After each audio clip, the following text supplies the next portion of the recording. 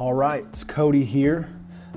This is the first full-length episode of my new podcast called That I May See. It's from Psalm 119 where the writer says, God, give me eyes so that I may see wonderful things in your word. And that's what the podcast is for. It's for to culminate joy and admiration for God by us through his word and to just help us see wonderful things in God's word. And so what I want to do is I want to kind of, over the course of time, I kind of want to take us through the entire Bible, just kind of one step at a time. And what I'm going to do today is I'm going to talk about seeing wonderful things in Genesis. I'm going to actually go from Genesis to Revelation. It's going to take a bit of time, but I just want us to see wonderful things in every book of the Bible because the Bible from beginning to end really is amazing. And one of the reasons I want to cultivate that in us is because there are a lot of us who we're going through a really hard time right now. I'm someone who takes racial justice and racism very seriously, and that affects me in a lot of ways. And there are a lot of areas in my life where I experience the full weight of racism in our country. And so for me, as being a descendant of African slaves, I need to be able to look to Scripture and see, like, God, what are you doing? What are you doing with the oppression and the suffering that's happening in our world? And so as we start Genesis, I kind of want to remind you just a few things about this book.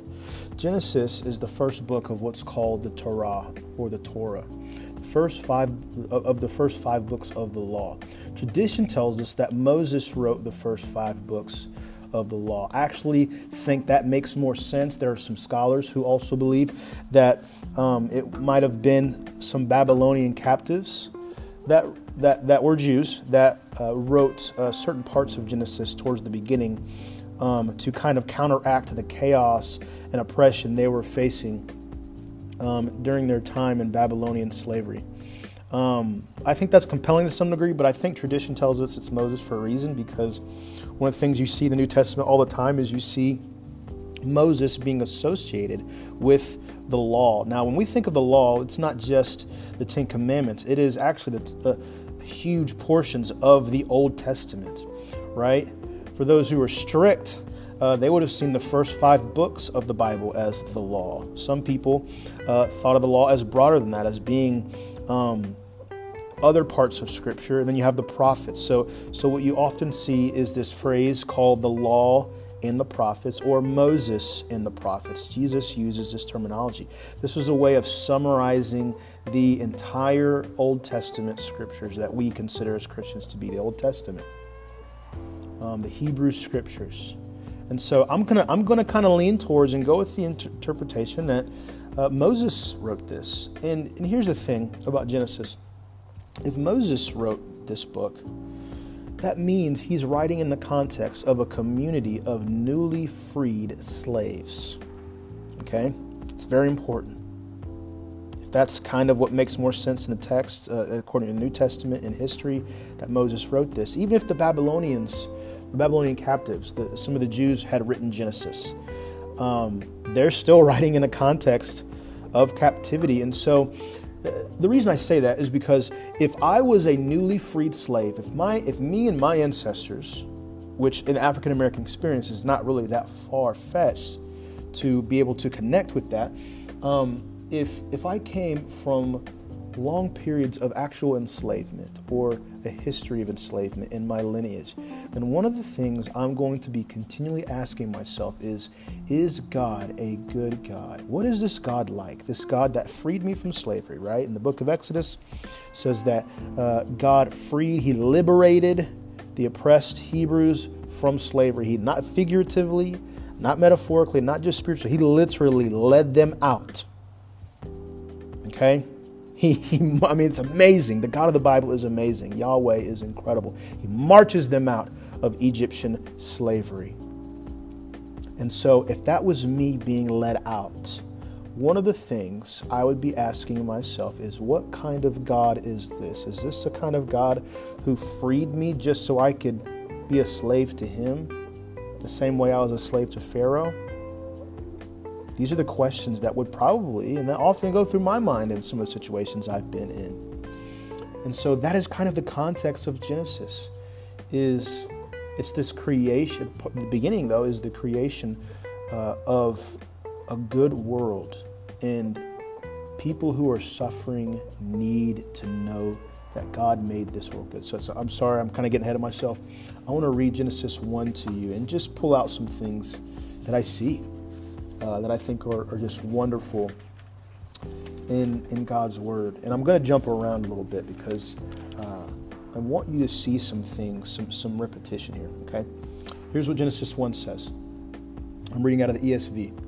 It says, "In the beginning, God created the heavens and the earth. The earth was without form and void, and darkness was over the face of the deep, and the Spirit of God was hovering over the face of the waters. And God said, 'Let there be light.' And there was light. And God saw that the light was good." And I'm gonna come down a little bit too, okay? Verse 9 says, "And God said, 'Let the waters under the heavens be gathered together into one place, and let the dry land appear.' And it was so. God called the dry land earth, and the waters that were gathered together he called seas. And God saw that it was good." Verse 12, "The earth brought forth vegetation, plants yielding seed according to their own kinds, and trees bearing fruit." Man, let's just pause there. Imagine the joy in that. These fruit is being birthed in the creation narrative. I love fruit, whether it's an orange or a peach, right? This is part of God giving something for his people to enjoy. It says, "The earth brought forth vegetation, plants yielding seed according to their own kinds, and trees bearing fruit, in which is their seed, each according to its kind, and God saw that it was good." Verse 17, "And God set in the expanse in the heavens to give light on the earth, to rule over the day and over the night, and to separate the light from the darkness. And God saw that it was good." Verse 21, "So God created the great sea creatures and every living creature that moves, in which the waters swarm according to their kinds, and every winged bird according to its kind. And God saw that it was good." Verse 25, "And God made the beasts of the earth according to their kinds, and the livestock according to their kinds, and everything that creeps on the ground according to its kind. And God saw that it was good."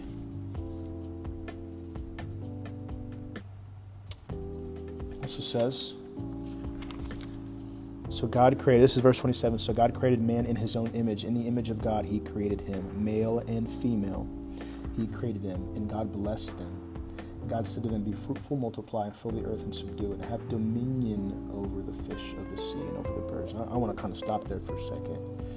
The Bible from the get-go shows us the difference between dominion and domination.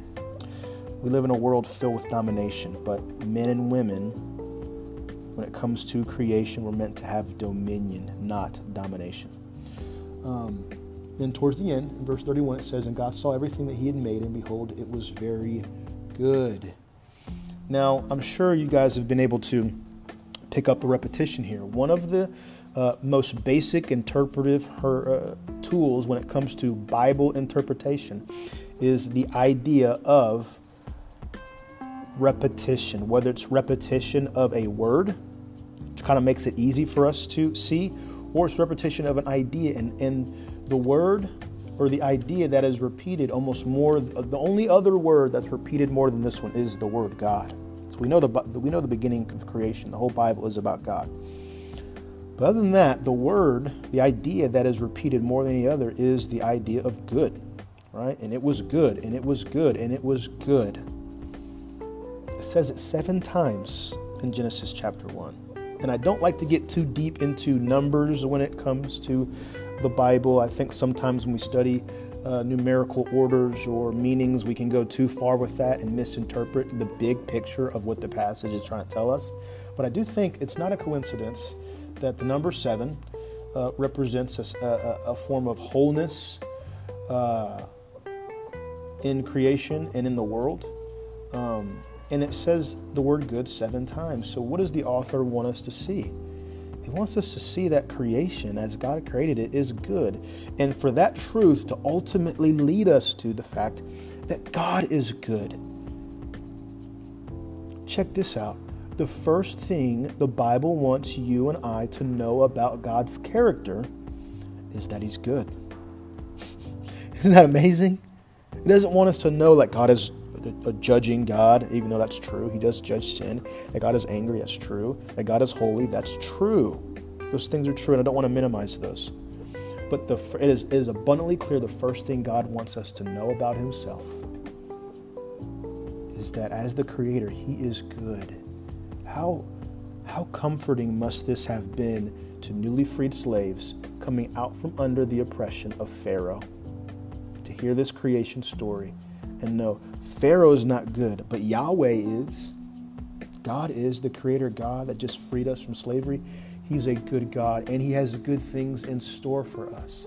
You and I need to hear that. We live in a time where we live in an ideologically and politically divisive culture, a racially divisive culture. Even when it comes to gender, the way men and women are treated are different. We live in a very much a culture that is divided in so many ways because of how people are treated, because of how people see the world. And no matter who you are, you need to know God is good. He's good to us. And he's going to keep on being good to us. The beginning of the Bible starts with the goodness of God. Maybe you're listening and you are not a huge Bible reader, and maybe you're trying to get into reading the Bible. And I hope that this helps you. I hope this helps you see God's goodness. That's the first thing God wants you to know about him.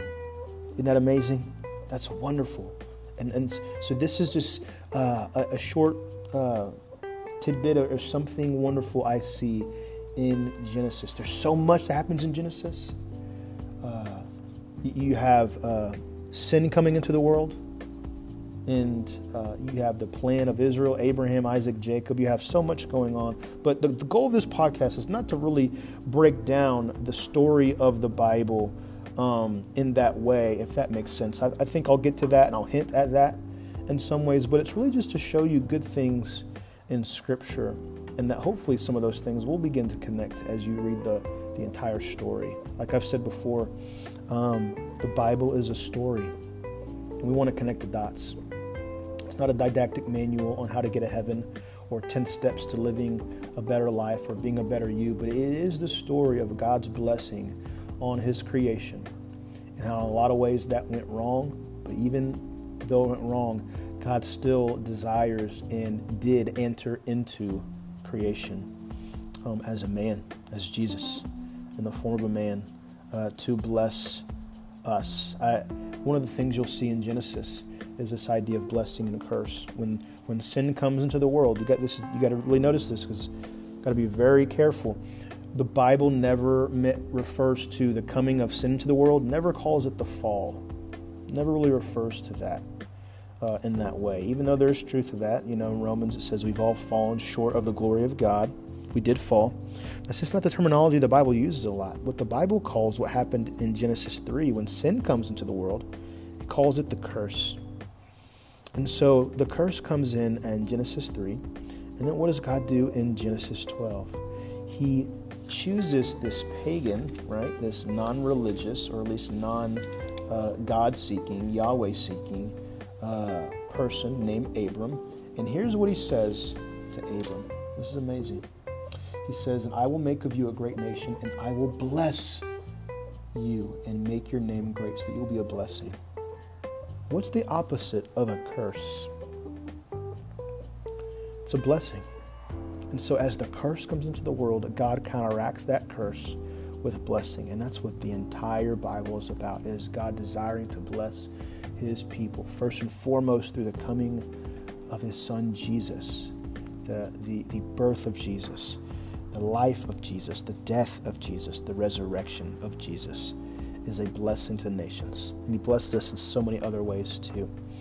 But I just kind of wanted to show you guys that in Genesis, because the Bible really is amazing. It's amazing. And I hope you see that. And I hope you realize the Bible is not untouchable. I know it can be intimidating, right? It's a thick book. There's 66 books. There's thousands of pages. But it's telling one story, just as if you were watching a show that had multiple seasons, right? There's coherence to it. But yeah, this is something I see in Scripture, that God is good. That's the first thing God wants us to know about Him. It's been a blessing talking here about the Bible, and I'll see you next time. This is what just part of seeing wonderful things in Genesis. So, yeah.